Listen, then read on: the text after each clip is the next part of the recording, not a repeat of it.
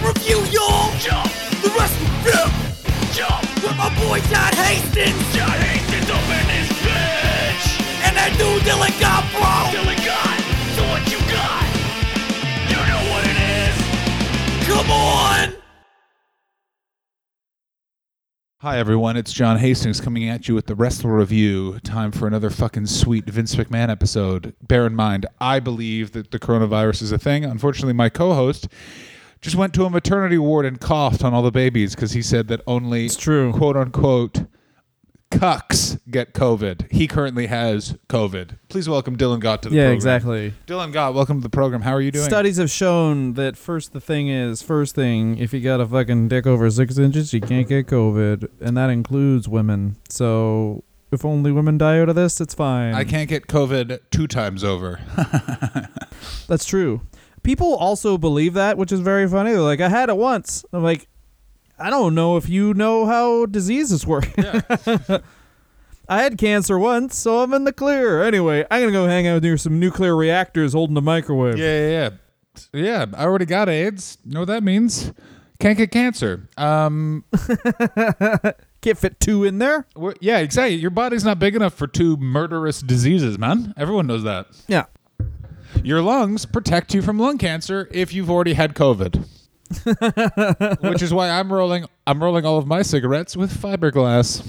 Here's what we're going to talk about. We're talking about the territories, part 5 today. The death of the territories, the final nail in the coffin. We're going to be talking about fucking Pro Wrestling USA. We're going to be fucking talking about the UWF, I assume. We're going to be fucking talking about a bunch of fucking bullshit. And then we're going to talk about Cyndi Lauper and how the luckiest interaction in the world, which was Cyndi Lauper meeting Captain Lou Albano before she met Gorgeous George. Gorgeous George was supposed to be the dad in the video. She met Lou Albano first and said, this guy seems like my alcoholic, abusive dad. Put him in the video. I don't believe that that's how it happened. Ladies and gentlemen, welcome to the Wrestler Review. A couple of things I want to just talk about off the top, Dylan. So we've both glanced at the research as prepared by Christopher Hobson before we go in deep. Looking at this year, the 84-85, the beginning, the foundation of the rock and wrestling time, sorry to be all serious, but I have this point to make. Doesn't it seem like this is the only time Vince McMahon listens to wrestlers and other people? Like he's taking advice from everyone, adapting it to his original plan, but like incorporating their advice and their expertise into what he's doing, and he keeps moving forward, and he's basically, with the exception of Dick Ebersol, never done that again. Well, yes, but this is what he does. He takes advice from Dick Ebersol. He takes advice from his circle of trust. But the other thing is, this also happens in the late 90s when he just basically makes ECW from TV 18 to TV 14. Like, when his back is up against the wall, he will take advice, but he literally has to be facing poverty and annihilation before he does so. Yeah. Like, imagine him when he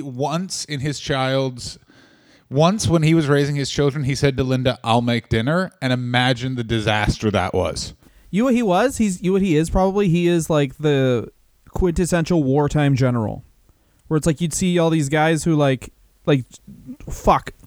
There's so many examples throughout history, but like a lot of Roman emperors were like this, where they were amazing at taking territory, but then during peacetime they were like, let's tax people who can't swear good enough. Like, what does that mean? I think you got to be able to say fucking ass in a sentence 6 times in a row. Yeah, you fuck ass. Give me $10. Don't tax that man. Yeah, that man's the king. The best example of, and I actually completely agree with what Dylan's saying, is General Patton, who was a tank commander in World War II for the Americans, and is considered to be one of the best wartime generals ever, in that he is the reason why the Battle of the Bulge ended.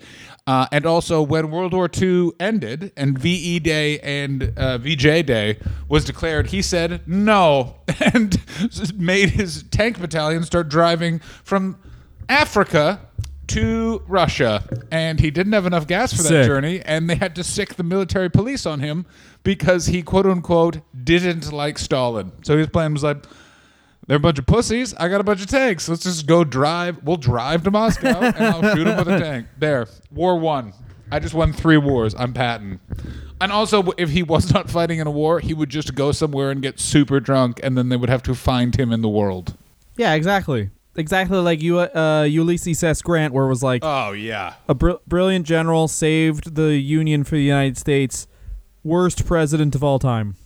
Oh yeah, spectacular. Just was like, my official policy is I'm taking bribes starting now. Yeah, let me tell you, who wants to be treasurer? Because I won't get paid. Grant likes bourbon. Grant likes cash. Grant likes to piss on the Lee Memorial. Grant won. Yes. So we should start here because the By talking about Ulysses S. Grant more? I really wish I knew more about the Civil War. I just finished watching the documentary, and like everything, all the information went in one ear and out the other. But one of the early Union generals, I guess, is what you can compare these people to. I wish they remembered their names. But Eddie Einhorn, Vern Gagne, and Bill Watts, Jim Crockett, Jerry Jarrett, amongst others, all agree to start Pro Wrestling USA.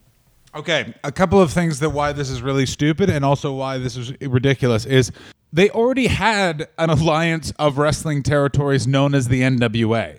At this point, the NWA was so corrupted, essentially the other NWAs just had to form a new NWA. Like, That's Vince true. picked the perfect time to attack, which again goes back to the theory that this humble program has posited that his dad was completely in on the expansion the entire time, and it's bullshit. He was against it. Like he was definitely. Well, everyone was tiptoeing that way. Like everyone was like kind of expanding, but they didn't want to like. They were like brushing up against each other's borders, but not directly trying to compete with each other. They were competing each other in like this really passive aggressive way. And Vince McMahon was like, I got the guy you never made champ, but will still draw money. He's going to lose to Hulk Hogan next time you're in town. Now everyone in town thinks Hulk Hogan's a superstar. Let me wrestle review this metaphor. They're all in a room at a party. They're all in a makeout room at a party, and they're 13. And Vince is the only one that leans into his lady and goes, I want you to suck my dick. Well, the rest of them are just dry humping. Why? I don't like the. I mean, it wouldn't have made sense. They were at a makeout party when they were 18, but I really don't like the age used there. Well, why would you be at a makeup party when you're 18, baby? Sometimes I got news. I don't know, just because so that our viewers had a better mental image than in viewing a 13-year-old asking another 13-year-old to suck him off. Dylan, as you know, sometimes to make your point, you have to be a creep. That's true. Just look at your president, Trump. They're all in a room fucking each other's wives, and one guy wants to film it, and that's Vince McMahon. I mean, that's actually an even better, yet almost, and not nearly as, but still creepy metaphor. Yeah. It's still creepy, but it's not pedophilia. Yeah, it's not, or as what we call it around these parts, Dylan's secret hobby. Dylan's a pedophile. Welcome, everyone. So I should say this. I misspoke here. All right. So June 1984. That metaphor wasn't creepy. I'm Dylan. I loved it. That wasn't creepy enough.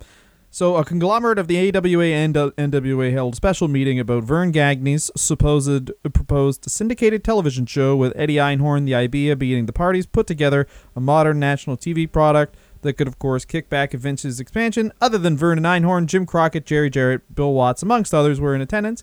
An agreement was, of course, reached to form Pro Wrestling USA, a syndicated television program and joint promotion. So the idea isn't a new promotion. The idea is they all have world title matches, not knowing that like you have to build to something. Yeah, you have to build something. Not everyone can be the fucking star of the show. Right now, and also remember, Vince McMahon has still got the primetime television slot on TBS that's synonymous with the NWA. Like Yes. Again, this has got to be perfect for him. He's looking at this going, they're all disorganized, because in the end, they're a kitchen with 40 cooks that all hate each other and are all idiots and are also assholes. He's one crazy idiot asshole with a bunch of advisors. So this whole Pro Wrestling USA thing, if I'm Vince right now, I'm going, if this is a battle, this is a gap in their line, that if I take this opportunity, I'll run the fucking board. I'll be so far ahead of them they won't catch me. And that's essentially what he does. Because what they should have done is either all backed Crockett, they should have all gotten under the umbrella of the NWA and respected the NWA's rules. They should have done a variety of things. Instead, But instead, what he started doing is continuing to just raid their talent because their talent are going, why would I stay here when I can go up there, work constantly, be exposed more? And also the other territories are noticing how Vince is using their talent. Because basically what he does is it's sort of a version of when the Radicals jumped from WCW to the WWF, which is he takes mid-card guys, keeps them as mid-card guys, presents them stronger. He didn't do that with the Radicals, but he does that with Captain Mike Rotunda, Barry Windham, a variety of guys that all jump from the territories to the WWF. A lot of them then jump back to the territories stronger in character and ability because they had this national exposure and they were able to give a rub back to the territories, which the territories didn't even exploit. It's a very interesting sort of dance in time. It's still also because Hogan, June of 1984, so Hogan has just arrived. Let's check that because we're doing a very, the way we've done this essentially isn't it's not linear. 83 to 84, 84 to 85. It's pretty much chronologically moving across what each territory is doing just so it all makes sense as a narrative rather than being and then Butch Reed beat Dave Cassidy. Who the fuck is Dave Cassidy? Yeah, it's the major beats of the time period, and so a lot of these things happen at the same time. I know he still has Crockett's TV on TBS, which is, again, very important because I think because what's also going on behind the scenes at TBS is Turner wants Vince off. That's not the product he thought he was paying for. Bill Watts has a show also on TBS.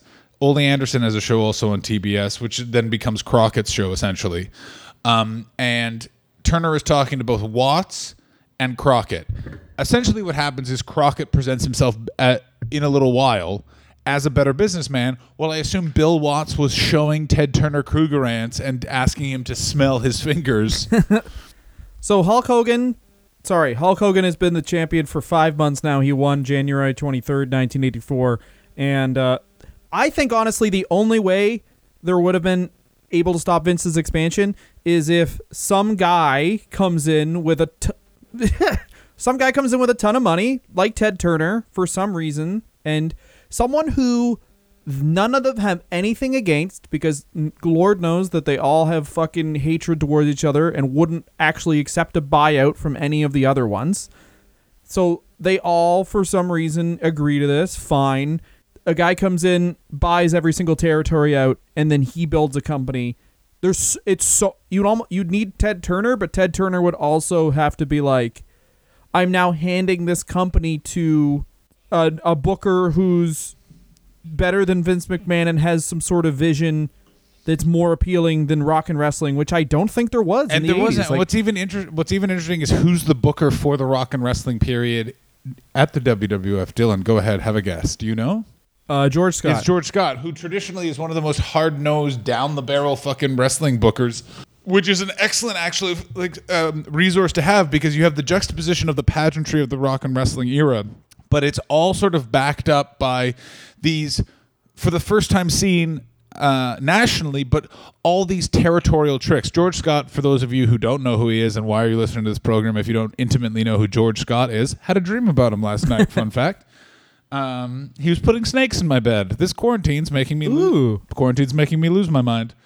George Scott was behind the push of Ric Flair, and the reason why Rick didn't become Randy Rhodes, Dusty Rhodes' brother, was the architect of the original feud between Rick and Ricky Steamboat, which they literally just did again when they were building to the trilogy of matches in the late 80s, early 90s, was the person that pushed Wahoo McDaniel, Johnny Valentine, all these sort of people, which you can see in the talent that he raids, and that he raids these really good traditional worker wrestlers to fill out the card while Hogan's on top, doing all sorts of schmalls and shenanigans. And who is he working with? He's working with George Scott's favorite talker and wrestler, Roddy Piper. Go ahead, Dylan. Talk more.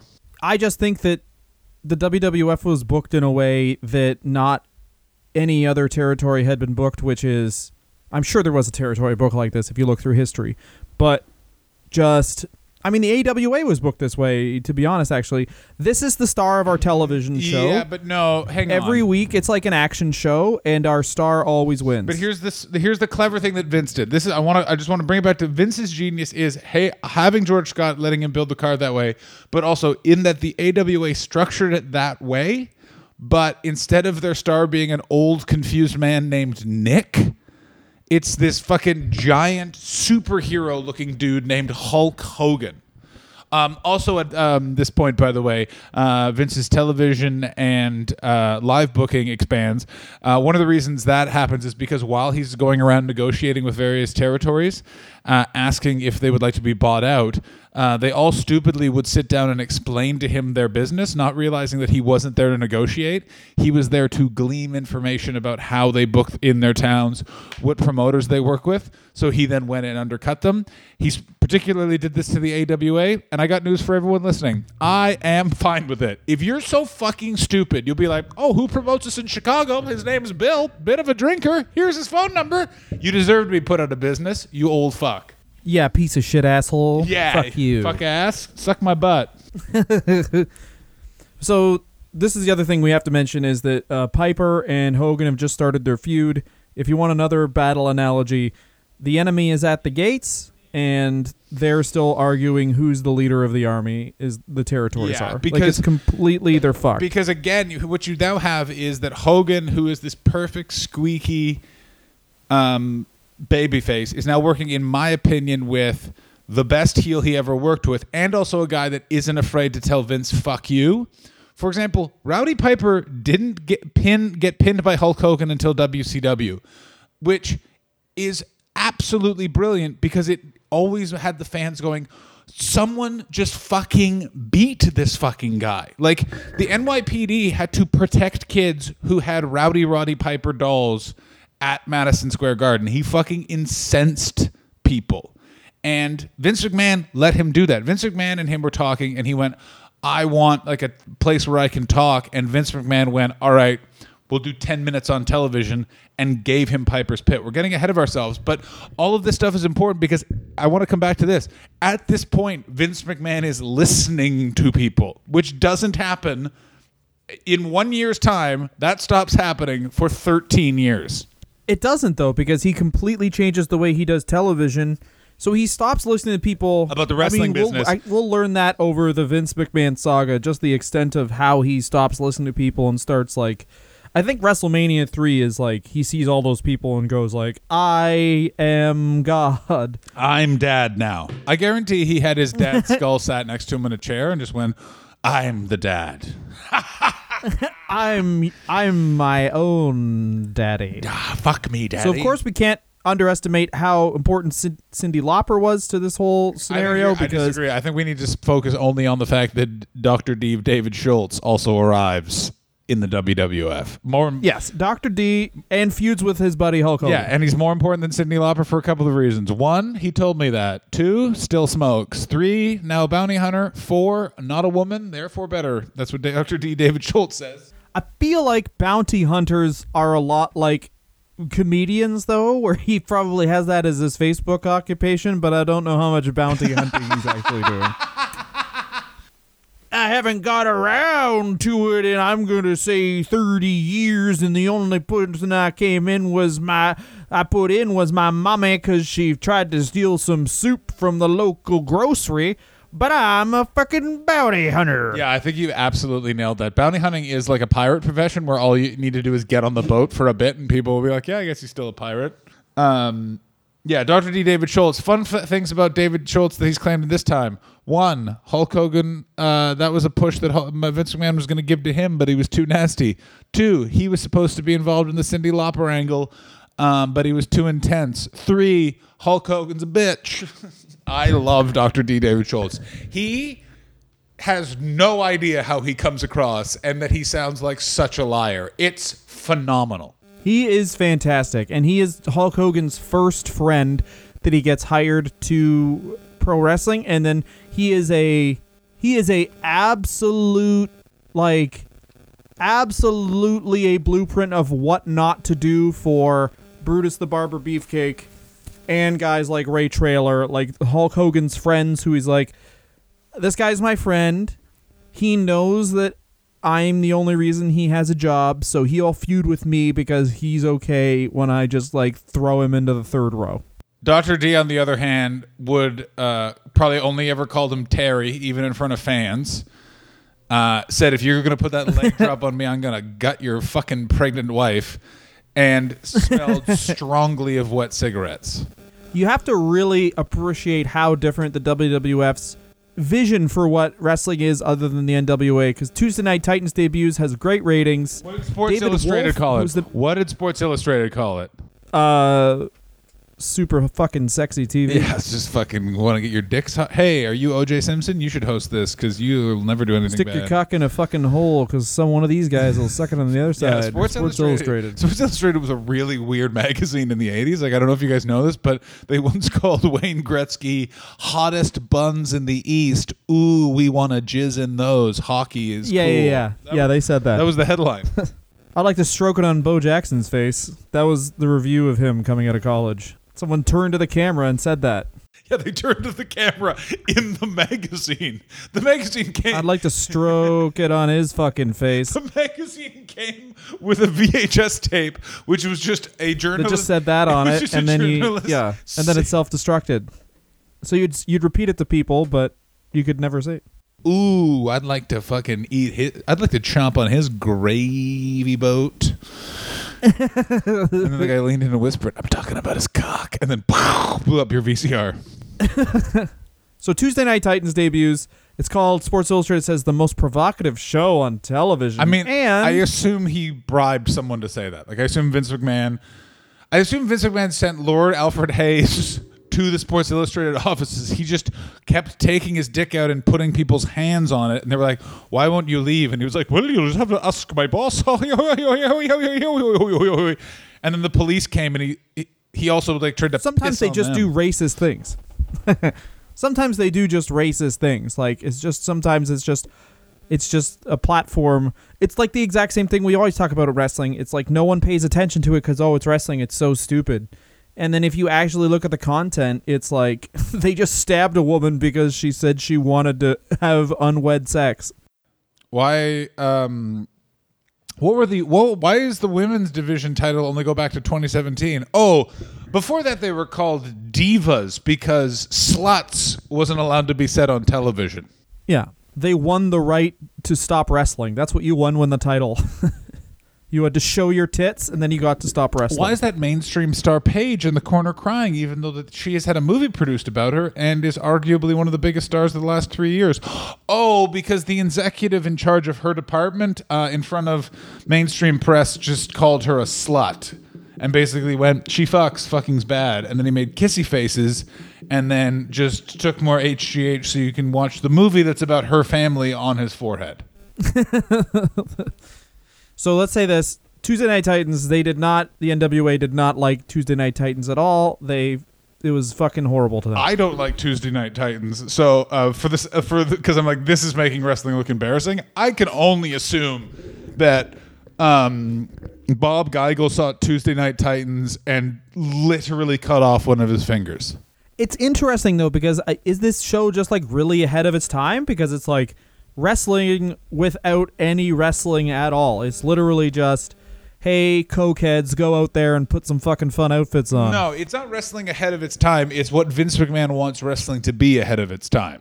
Like, Vince McMahon, weirdly, for a guy that's made $1 billion off wrestling, would love if there was no wrestling. Like, if it was just a bunch of wet guys talking, that's his idea of fun. Yeah, of course. Well, that's what he wants. This is why he promoted fucking Evel Knievel jumps before this. This is why he bought a shitty hockey team. He is a carnival promoter. People see him as P.T. Barnum. He's not P.T. Barnum, of course. Yeah, P.T. Barnum had some concern for the acts that he worked with, while Vince McMahon would have been like, I don't think he did. P.T. Barnum? He did. I read his book.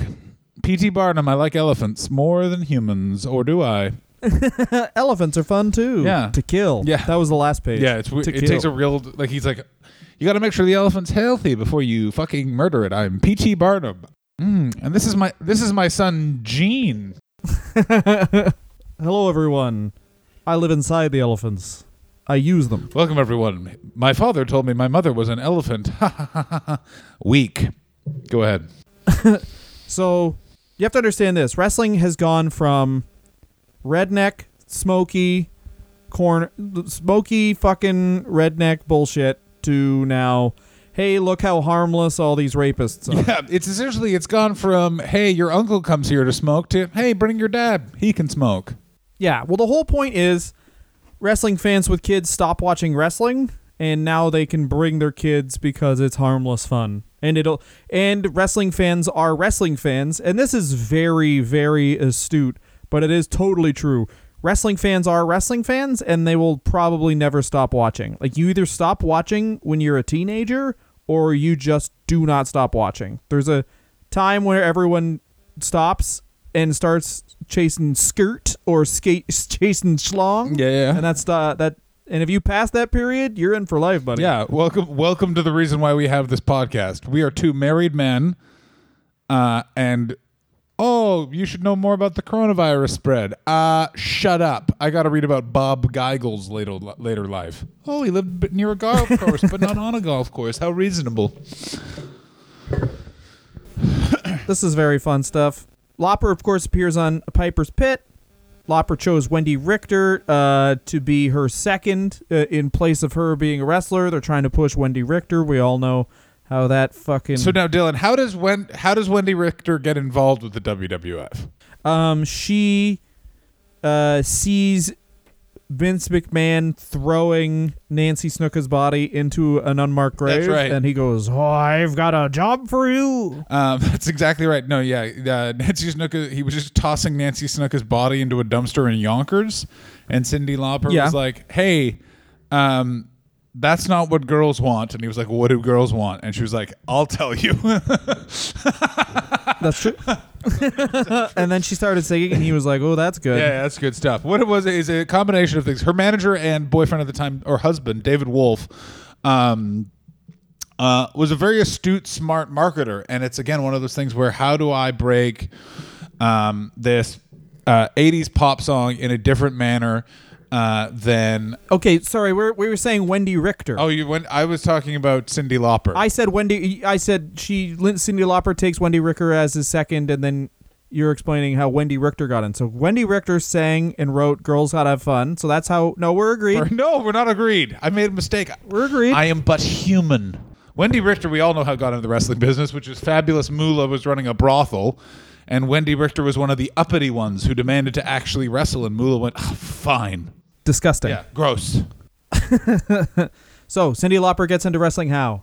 Her boyfriend/husband, David Wolf, was a giant wrestling fan from a kid, was looking a way to market her song, Girls Just Want to Have Fun, and realized that involvement in wrestling would provide them a huge amount of media attention in one of the biggest markets in the United States, New York. Essentially looking at going, why is Vince McMahon so successful? Oh, he's in New York. That adds legitimacy.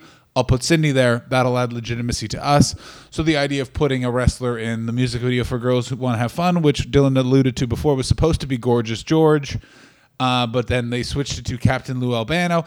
Captain Lou Albano claimed that it was because they met on a plane and he charmed her. I believe that someone was like, "Oh, you don't want Gorgeous George because the music video will be an old man showing you his penis and then crying. So you want to get this guy who drinks vodka like it's water." And when he cuts himself in the ring, he doesn't cut his forehead. He cuts his cheeks because he likes sticking his tongue through the wound. Welcome to wrestling in the 70s. It's hell. Oh, what a scary, scary thing. Lauper is obviously just a visitor in pro wrestling, but it is very important for both of them because obviously Girls Just Want to Have Fun, which would have been a hit either way, really solidifies. I didn't realize. Did you see? I didn't realize because Hobson, because he, good God, has an attention to fucking detail. Do you understand how big? I didn't realize how big that fucking song was. That it's charted in 2 different decades, has 400 million plays on Spotify. Girls certainly do. You didn't realize how big Girls Gotta Have Fun I mean, I thought it was big, but it's one of those ones where it's like it's just all lumped in with like all of those 80s songs that sound like, man, they thought they were modern, and man, they sound dated. Really? That's right. I don't know, man. This is like when I worked with a girl at a charity, and she didn't know who Prince was. What? Yeah, I was like, oh, because Prince. And then now she went, Prince who? And I was like, that's funny. And then another time, someone brought up Purple Rain. She went, what's that? And we were like, wait a minute, you don't know who fucking Prince is. This is sort of like the time that someone didn't know who Our Lady Peace was, and I was like, what? But Superman's dead. Yo, everyone knows who OLP is, though. Yeah, man. They'll be on our money. Yeah. Starseed.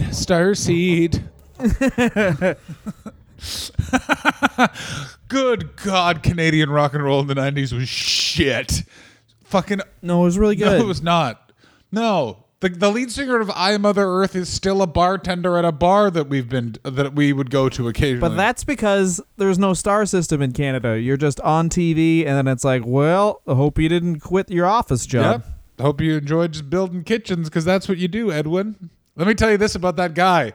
The one time that I went there to drink just to see if he was working there, does not like if you get a bit drunk and yell, Edwin! Doesn't have a sense of No, there's no way he does. does not There's no way he does. does not have a sense of humor about it. And I got to tell you, He lives in hell. yeah, it affected his tip.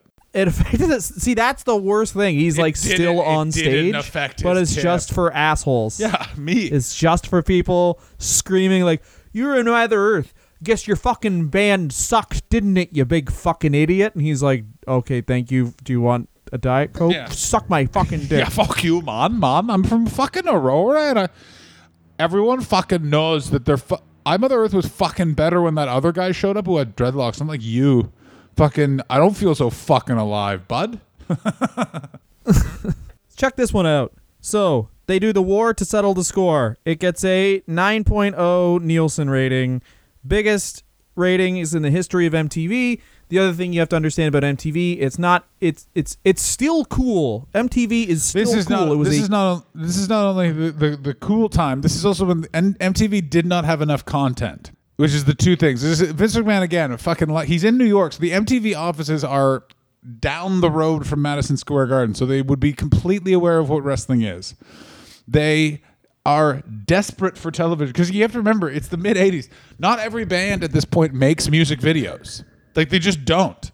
It's very rare. So MTV, I think the year was 1987. Before 1987, if you just made a music video, they played it, which explains, Yeah. like, check out Dee Dee Ramone's rap career. That was on MTV, and that's the craziest fucking... Like, it's the worst song I've ever heard in my entire life. Wak, wak, wak, wak, wak, wak, wak, wak, wee. So they are desperate for content. Vince McMahon is desperate to be on a different type of cool television. Cyndi Lauper is already involved in the WWE. Cyndi Lauper is fucking massive on MTV. MTV comes to Vince. Vince goes to MTV. No one knows. Boom. War to settle the score. Oh my God. So many fucking viewers. And all 18 to 35 as well, which is very, very important. And so and what was it was a 9 point something? 9.0. So 9.0 basically means that 9% of all of the televisions in America were watching that, I believe is what that indicates. Yeah.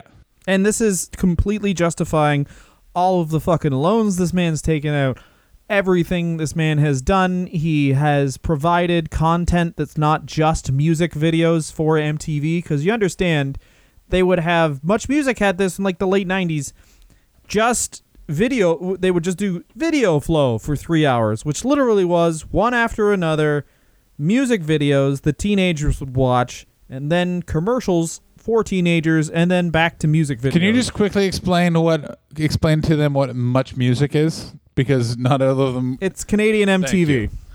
So, and then they had MTV Canada come in, and it completely destroyed Much Music, because Much Music played music videos, and MTV just played reality shows by that time. Yeah.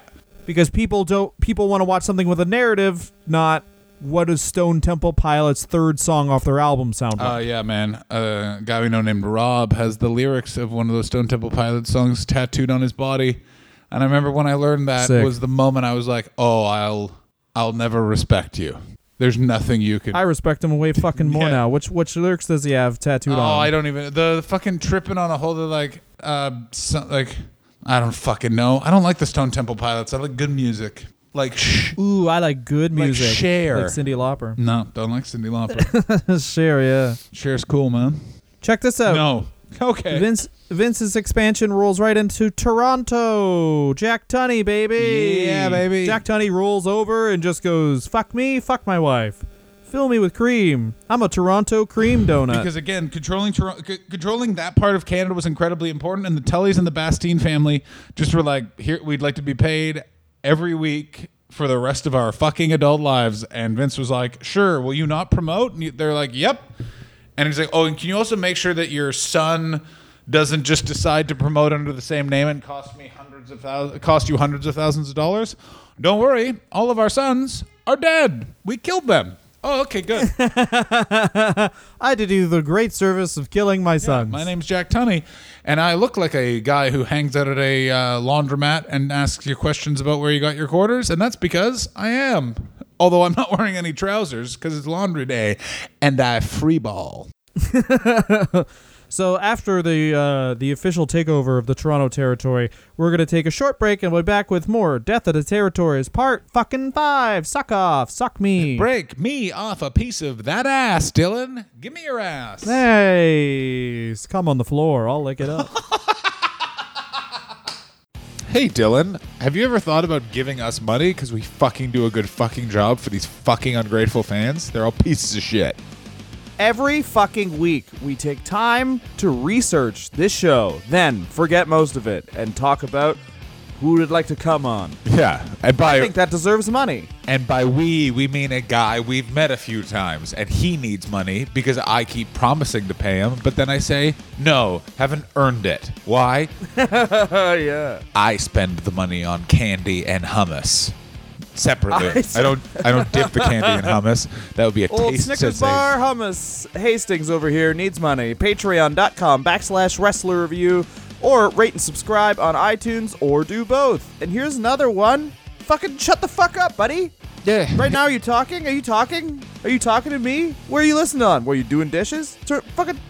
Break all your dishes, you fucking bitch. Yeah.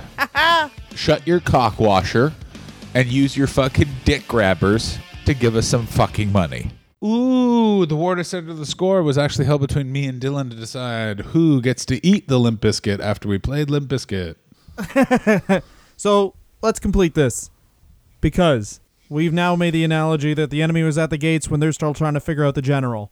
At this point, the territories are just being kicked right in the nuts. Oh, yeah, they are. It's really good. Over and over and It's over again. so They're good. not even being granted the dignity of death, because this is when the WWF travel schedule starts, and I think it was, let me go down here to get the exact quote. Ed Cohen, the WWF's director of promotions, said to Greenwich News in 1984, "When I first came aboard, we were doing 5 events a week. Now we are doing 14 a week." That's 2 every... 14. They would have the A shows and the B shows. Hogan would fly over and do, like, Hogan would basically close the first half and then do another show that night. So what he would do was, I'll explain. What you do is you have the Intercontinental is on B show always. Tag team would always be on the end of the A show. So Hogan comes out in the middle of the A show, has his match, leaves, and drives to the B show and closes the B show, with the tag team titles being at the end of the A show. This, essentially on the Greenwich News, I'm sure that Ed Cohen says this, and then a man in a hood just takes his hood down, and he goes, "Now let's sell these guys cocaine," and then the other guy to the phone just starts laughing, because this is exactly how every wrestler has died. Because Yeah. I don't know if anyone out there has worked a job with an intense travel schedule, but it really does beat the shit out of your body, and I can only imagine how that affects you when you're on a flight like once every 2 fucking days after you've been slammed on a mat where they were super fucking unforgivable mats for a really long time. That's the other thing about WWF is like WWF is still notorious for super hard rings. I lived without a home for 8 months and traveled exclusively. I've had a really bad travel schedule. It took me a year after moving to America to feel like a normal human being again. And I was not being dropped on my head and also then partying with Dr. D and the JYD. Like, I was trying to Yeah. be healthy, and it emotionally fucked me up. I can't just. Oh, no. Okerlund said he traveled 160,000 miles in a 7-month period, although 60,000 miles were just placing certain body parts in certain areas of the United States to tempt the cops. The tour schedule was only 100,000 miles, and he just went out of his way the other places because he's like, the forensics aren't as good in these rural areas. And then he would just go there, chop a man's head off, show up to the wrestling match, and he have a red carnation, but it's actually a white rose that he had dipped in the blood of a victim, and he liked to wear that just so that, to see if people would notice. Sorry I was late to the show. I've set up a series of riddles and kid bones for the police. So sorry for being late, Vince. There's just a sheriff in Fresno, California that I'm tormenting. He thinks his I wife... killed the Zodiac Killer. Yeah, the Zodiac Killer thinks that his wife is still dead. She never was. She was just me the whole time. I've been having a sexual relationship with the Zodiac Killer for 10 years. Just for the one day when I murder him as he looks into my eyes and I go, "Welcome, I'm Gene Okerlund. Hulk Hogan is right behind you." Yeah, here's the thing you need to know about you, Zodiac Killer, is you hid, I hide in plain sight. I'm more of a man. Now, bear in mind, the only reason I did this is so that your secret will die with me. This is a fun one because the Wrestling Observer is in full swing and people are complaining about Vince McMahon. I would love to see people's complaints from in 1984 like, I don't care what his personal politics are. Dick Murdoch is an excellent worker. Here's the thing. Okay, Dave Meltzer is a weird man now in his 50s. Think about young journalist whippersnapper Dave Meltzer. This is also, by the way, this is when we get Dave Meltzer. The other person breaking into the business at this time is Paul Heyman. Paul Heyman is taking photographs at ringside at Madison Square Garden, and is also occasionally sneaking into booking meetings or trying to sit at Vince McMahon's table at a steakhouse. That's very funny. I have an idea. How about Cyndi Lauper versus me in a sit-on-my-face match? Ha ha ha. Stop saying that, Paul. Okay, I'm just gonna try and take some upskirts. I mean, that part is fine. Paul, we're the WWF. We consider all photos that aren't an upskirt a mistake. Just a young Paul Heyman watching Rock and Wrestling being like, Dave Schultz should be the champion. He's unhinged. I saw him take off all his fingernails and eat them. That's what a wrestler is. It's not someone who makes people happy. It's just someone who makes you uncomfortable. Now, pardon me, I'm going to go hang out in a jail and see who wins the fights. Everything you've said makes so much more sense. Imagine how weird the backstage area of the WWF this moment is. Is Hulk Hogan just calmly drinking some water, Jimmy Snuka just reliving murdering his girlfriend, Paul Heyman's taking photos, and Dr. D, David Schultz, is sharpening a knife while Bob Orton, Don Morocco, and Roddy Piper are just on an amazing amount of cocaine. well, this is the thing. To take a step back from the Vince McMahon saga and everything, Paul Heyman getting into the wrestling business here is very, very important because he starts taking photos of Rock and Wrestling, and I guarantee Paul Heyman, being that he is taking photos during Rock and Wrestling, meant, of course, he liked wrestling, in New York wrestling in the 70s and early 80s. So for him, he's seeing Rock and Wrestling, and he's thinking this probably weirdly the same thing the NWA is thinking, just in a different way, which is he's seeing an opportunity because they're neutering his favorite type of wrestling, which is wrestling's not where Hulk Hogan saves Cyndi Lauper from Roddy Piper and then Roddy Piper runs away. Wrestling is a man of an ethnicity gets in the ring and then a bunch of people yell slurs at him, or another guy gets in, like, just people yelling slurs at each other, and then if someone messes up a move, you hurt their family. Like, that's wrestling to Paul Heyman, and he completely creates that in ECW. I was about to say that you just described ECW in 2 sentences. One guy's different than us. That's bad. Another guy's going to hurt him. That's good. Unless that guy gets hurt, then that's also good. Let's hope these 2 people get hurt. Yeah. How about we do something so people get stabbed more? Stop suggesting that, Paul. I just think. Everyone go watch, by the way, The Dark Side of the Ring with New Jack. It's the greatest biography on a public figure ever because I've never seen someone with literally no remorse in my entire life. It's a art piece. It's terrifying. You're Yeah. like, oh, that man walks among us. Listen to our New Jack episode for more fun stuff, such as when the guy tried to fight him outside the club and New Jack ran him over with his car. Just be aware.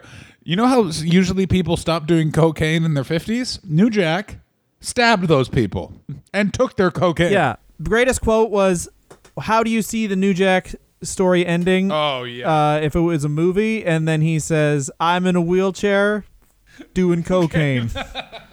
I was like, that's amazing.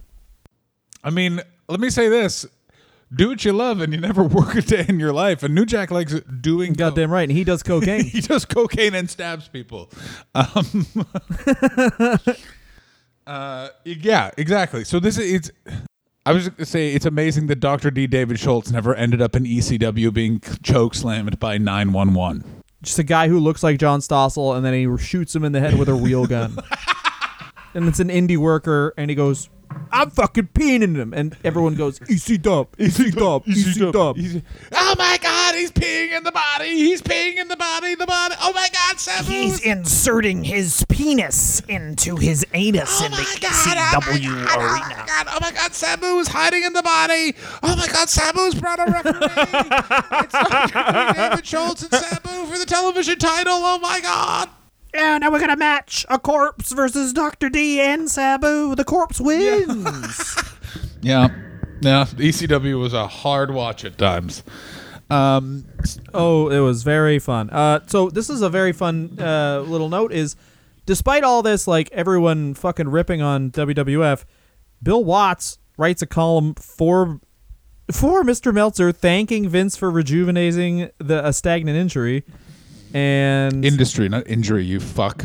oh God, you didn't think Girls Want to Have Fun had it sold more than 3 copies, but I can't say misspeak, you fuck off. This is all right. So McMahon offers Stu Hart $1 million for Stampede Wrestling. Oh, this is my for favorite. the whole thing. Yeah, and then they take it. WWF does, or sorry, Stu takes it. Holds his final event September 14th, 1984. WWF signs Bret Hart, Jim Neidhart, Davey Boy Smith, Dynamite Kid. Dynamite Kid was such a piece of shit. He makes me ashamed of where I lived. Hobson lives in the same town as Dynamite Kid. That's very funny. Well, he lives in Rapesville, USA? Yeah, he lives in the Nightmares of Children. Yeah. Welcome to Bullyville. I just shit in your mouth. Fuck you. I am gonna eat all your food even though I'm already full. Yeah. I took a shit, you eat that. I'm the Dynamite Kid. Oh, let me tell you something about me, mate. I just fucking came on your fucking steering wheel. Your steering wheel's covered in cum on the Dynamite Kid, mate. All right, mate. You want to know why they call me the Dynamite Kid? Because I fucking just put a firework in your fucking dog's mouth and killed him, and then I fucked him. Every time you ejaculate for the rest of your life, I'm gonna shit immediately after it. You'll have no fun in your fucking life. I'll shit on your cum. It's not your cum, it's my shit now. The thing you got to remember about me, the Dynamite Kid, is that I grew up in England in the 60s when fun was outlawed and the entire country was black and white. I watched my mother smile one time and it was at my dad's funeral. She'd fucking killed him, and I knew love wasn't for me. So the WWF is using their, and it's really paid off for them, the exact same strategy that they used in other parts of the world, which is buy the territory or tell them you want to buy it, they don't buy it, and you just run that territory with all their old stars. Yeah, and it's also one of those things where Vince gets a huge fucking rap for betraying all of the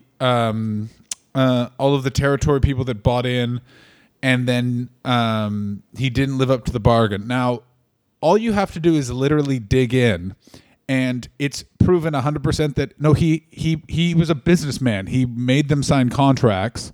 They then all would violate them because they're crazy. So Stu's deal was $1 million over 10 years, $100,000 a year for 10 years. which is more than enough to live on when you live in a dilapidated old house and eat cat turds, and your only thing you do for fun is go to a YMCA and try and mutilate people you find there.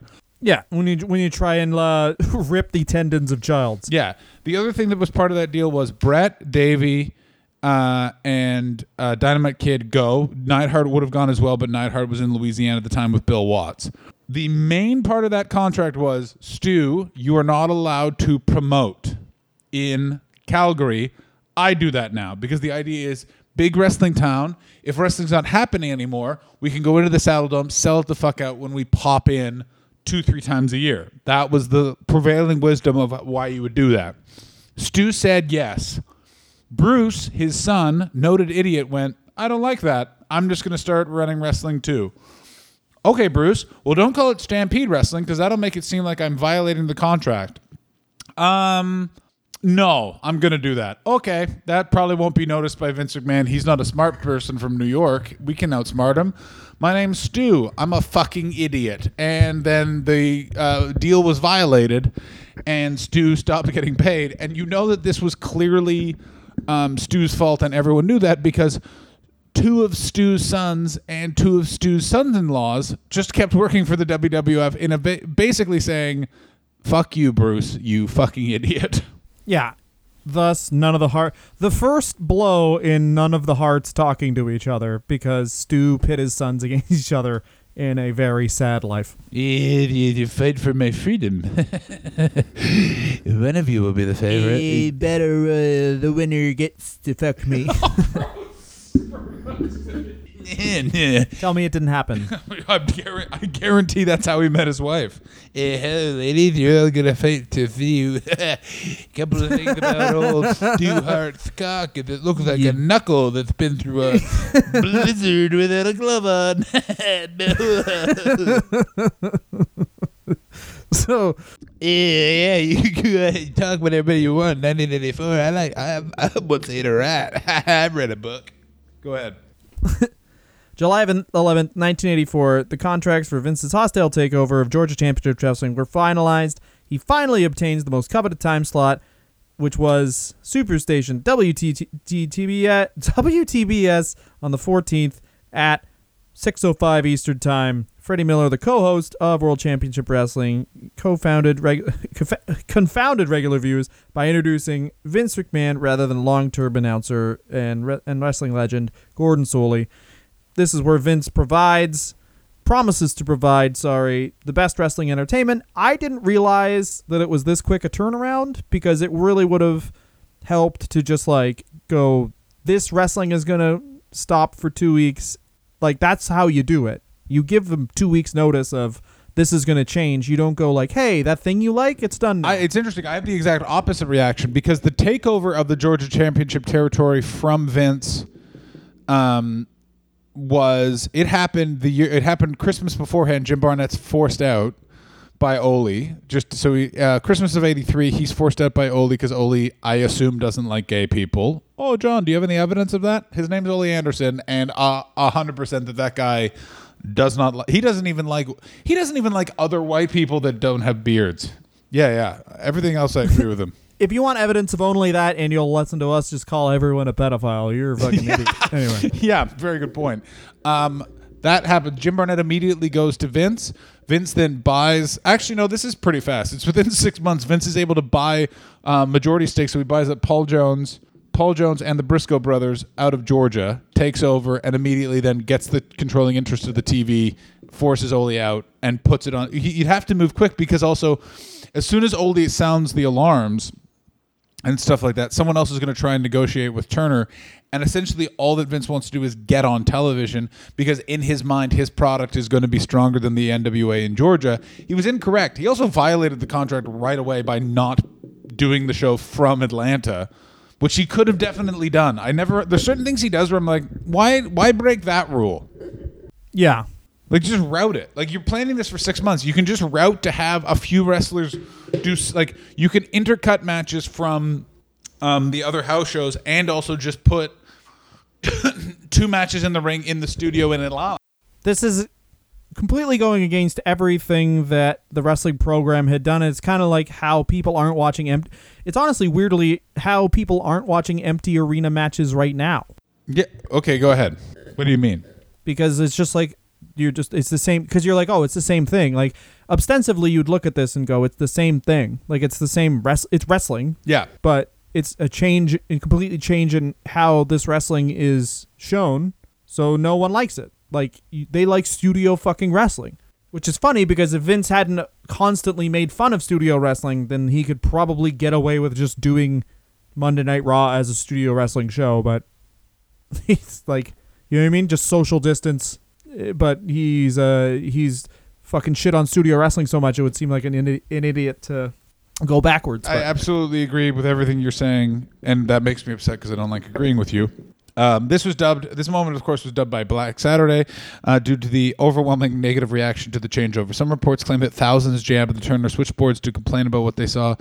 However, Alan Patro of the Atlanta Constitution puts the figure at a more reasonable 83. I love wrestling. Thousands of people called. How many thousands? Well, it was 83 people, but they all have families, so that's thousands, which is still a significant amount of people in terms of TV complaints. Bear in mind that most people could not be compelled to pick up the phone and complain about anything they see on TV, me included. Those are Hobson's and mine words. Nothing offensive took place. The phone calls were also considered to be quite expensive at the time because they were calling from all over the Georgia area, not just in metropolitan Atlanta, meaning people had to pay long distance to say, get this fucking shit off my television. Yeah, and it's also like most people would have just stopped watching, but then of course they go back. But this is the interesting thing, because they do go back. Obviously, we all know this. John said it a million times that Vince gets Crockett to buy the time slot back off of him and use that money for WrestleMania. Absolutely. The other interesting thing at this moment that the territories are also, so a bunch of territory talent that's being rated. What is one of the talents that supposedly was proposed to be a Hulk Hogan opponent but never ended up going? Which I think if he had been on this program at that time, it would have ended the territory's existence a lot faster, which is if Bruiser Brody at this point or at any point had gone to the WWF, holy fucking shit. Well, that was the whole rumor, was that Bruiser Brody and Magnum TA were supposed to come over to the WWF, and that's why they made Pro Wrestling USA. They tried to do those super cards, but of course Brody and Magnum did not do it. And I think they're way better off for it, because I can't see Magnum TA being anything outside of like an Intercontinental Champion for a bit in WWF.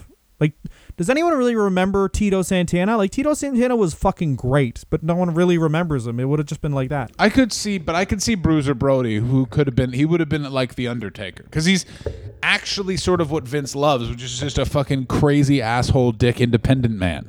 Yeah, that's true. Except unfortunately, that's totally true. But is Bruiser Brody like actually that big for the time? Yeah, he's a wrestler's wrestler. A lot of wrestlers love him. He was also a huge territorial star. He was one of those guys that could just go everywhere, like Andre the Giant did, in that he would just pop the crowd. I meant like for the type physically, of match he like had. Yeah, he's fucking physically. huge. Like, was he 6? Was he like 6'8"? Yeah, because he towers over everyone. So I think he would have been as tall or taller than... He would have been a Hulk Hogan monster that could have actually worked. So he would have been like King Kong Bundy WrestleMania 2. You think so? I don't know that he's...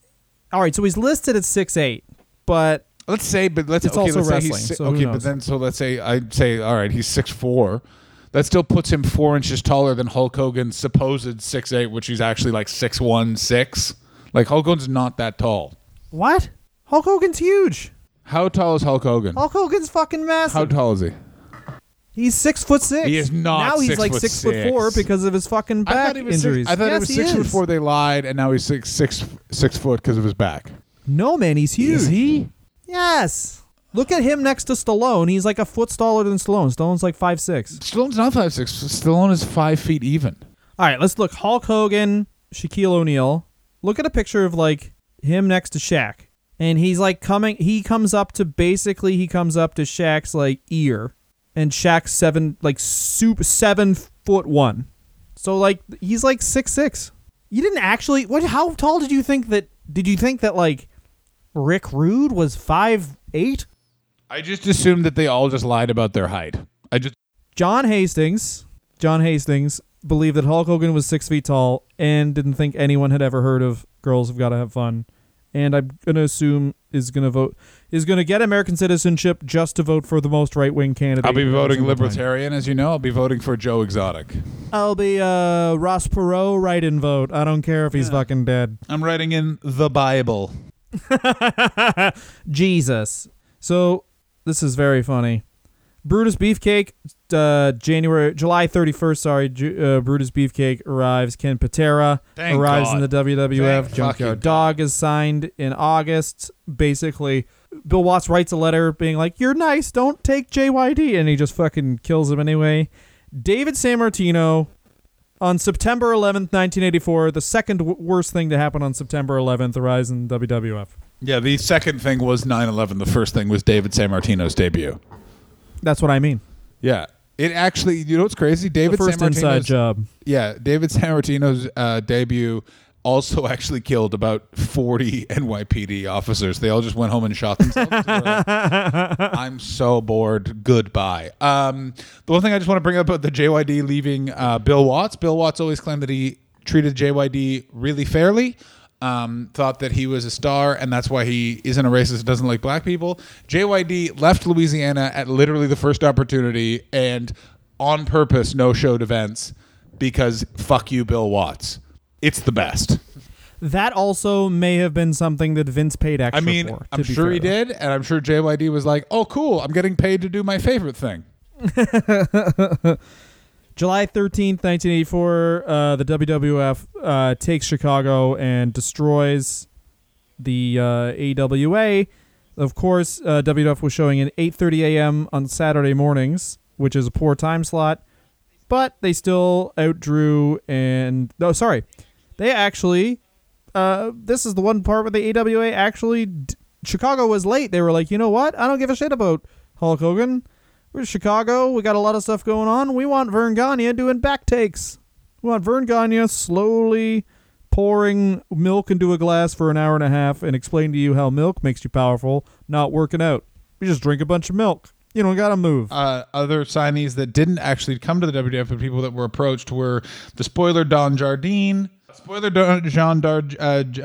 Jardine, Mr. Wrestling 2 Tim Woods, the Briscoe brothers, and Les Thornton. If they had gotten the spoiler Don Jardine and Mr. Wrestling Tim Woods, what David Schultz did to fucking John Stossel would pale in comparison. Because Don Jardine, apparently, his favorite thing was, what's that? Did you say something about my wife? No, I wasn't speaking. Why weren't you fucking saying something about my wife? Kill, kill, kill. Like, Gary Hart literally said... Fuck my goddamn wife. I know Gary you Hart want. basically said, oh... You know, most of the wrestlers are really good, but when it came to Donald, I just have to keep an eye on him because he liked to kick people till they were unconscious. Basically, he's like, he liked to kick people to death. Don Jardine, don't fuck around. Other fun signings. Who else comes to the WWF at this time? Vince McMahon makes the fatal error of going, ooh, that shirtless man and those 3 drunk cokeheads seem like they'd be a reasonable fit for New York where cocaine is bountiful. That's right. The free birds come to New York. They are managed by David Wolf. Michael Hayes claims that David Wolf was going to produce. Michael Hayes is an artist. Michael Hayes showed up drunk, and David Wolf didn't do that anymore. I don't believe that story, but it's amazing that even in his lie, Michael Hayes is like, I got too fucked up. Well, he had to have a reason rather than like, it just didn't. And then he didn't do it because it didn't happen because I made this whole fucking thing. Like, Michael Hayes is insane. Like, wrestlers are insane. I started to say Michael Hayes. It's all wrestlers are like, and that's how Dr. D almost became president of Guam. Like, it's like, what the fuck are you talking about? And let's never forget that that time Ric Flair was almost the star of the show, Roseanne. I was this close. Ooh. They said you couldn't wear the robe, and I said, baby. I hadn't a fucking ate out Darlene. Woo. Which one was Darlene? She was a child. That's all I know, Dylan. Oh, okay, yeah, all right, fine then. Still stands. Ole Anderson was given some firepower in this battle by forming Championship Wrestling from Florida and getting on a local TV station, obtaining the early morning slot on TBS from 1984. In addition, he put shows on in the WTBS studio, essentially fulfilling Vince McMahon's obligation to do so while Vince McMahon didn't do these things. These moves... Yeah, exactly. So they basically had two wrestling programs because WWF was so widely hated at 605, so they just made another one, and then, of course, that program ends up taking over the time slot that Vince McMahon has at 605, but the other thing is, this is very important, that Crockett becomes the face of the NWA basically by beating Vince in this one way, but of course... We're not watching fucking NWA WrestleMania, are we, you fucking motherfuckers? Oh, truth. Such harsh language for truth. Such harsh language. So we're going to pick this up where when we officially talk about how the 6:05 Eastern Time slot goes to back to the NWA. Yeah, we're going to talk from about, the WWF. and talk about how Jim Crockett, a man who's had sex but still is considered a virgin, meets Vince McMahon, a man who doesn't actually know what sex is. He just throws his jizz at his wife and then goes back to work. They meet. They start their rivalry. Dylan, best part of this portion of the Death of the Territories? Well, I mean, we're really starting to... the boa constrictor is definitely around their neck. I think the best part is the involvement of Cyndi Lauper. It made wrestling fun and kitschy and cool. I'm going to say that it's the fact that Don Jardine did not leave the NWA, because if he had gone to New York, wrestling wouldn't exist because that guy would have just beaten up a cop. Oh, Don Jardine can't make it to the Garden tonight. He just fought 8 police horses and murdered 2 teachers because one of them said... Hey, is that your wife's purse? And he went, my wife doesn't fucking carry a purse. Women don't get money. And he lost his fucking mind. I think that if he would have come in, Vince would have taken the spoiler very literally, and his gimmick would have been like, he smells bad. Hey, He smells bad. Luke's You're his very right. son. He would have been like, he just walks out, Sonny dies in Godfather 1. First of all, Godfather dies, Sonny dies, Fredo dies. Second one, fucking Luke's his dad or something. I don't know. How about this? How about we have a cocksucking contest between your wife and my wife? They both suck my cock. That's not allowed to be said on TV. We're just going to use the first part. Well, I'm not fucking doing this goddamn company then. Bruce Willis is dead the entire time. Also, anyone who's not my wife is fucking gay. I'm Don Jardine. Sorry to spoil it for you. I'm going to say this again. Best thing is that Don Jardine died in obscurity because he's a terrifying, horrible man. And you know this because Jim Cornette and Bruce Pritchard both talk about how he was one hell of a worker. And when those two fucking weirdos start praising someone's work, that's countdown to them being a grand wizard in the KKK. Yep. I think the worst part is probably... What is the worst part? Probably Pro Wrestling USA. Just how... They were like, okay, we'll all form a company. This will totally work. Here's the idea. Everyone world champion loses to Old Vern. No. Everyone's world champion loses to Dusty. No. Everyone's world champion loses to Kerry, who then commits seppuku, and Fritz is the champ.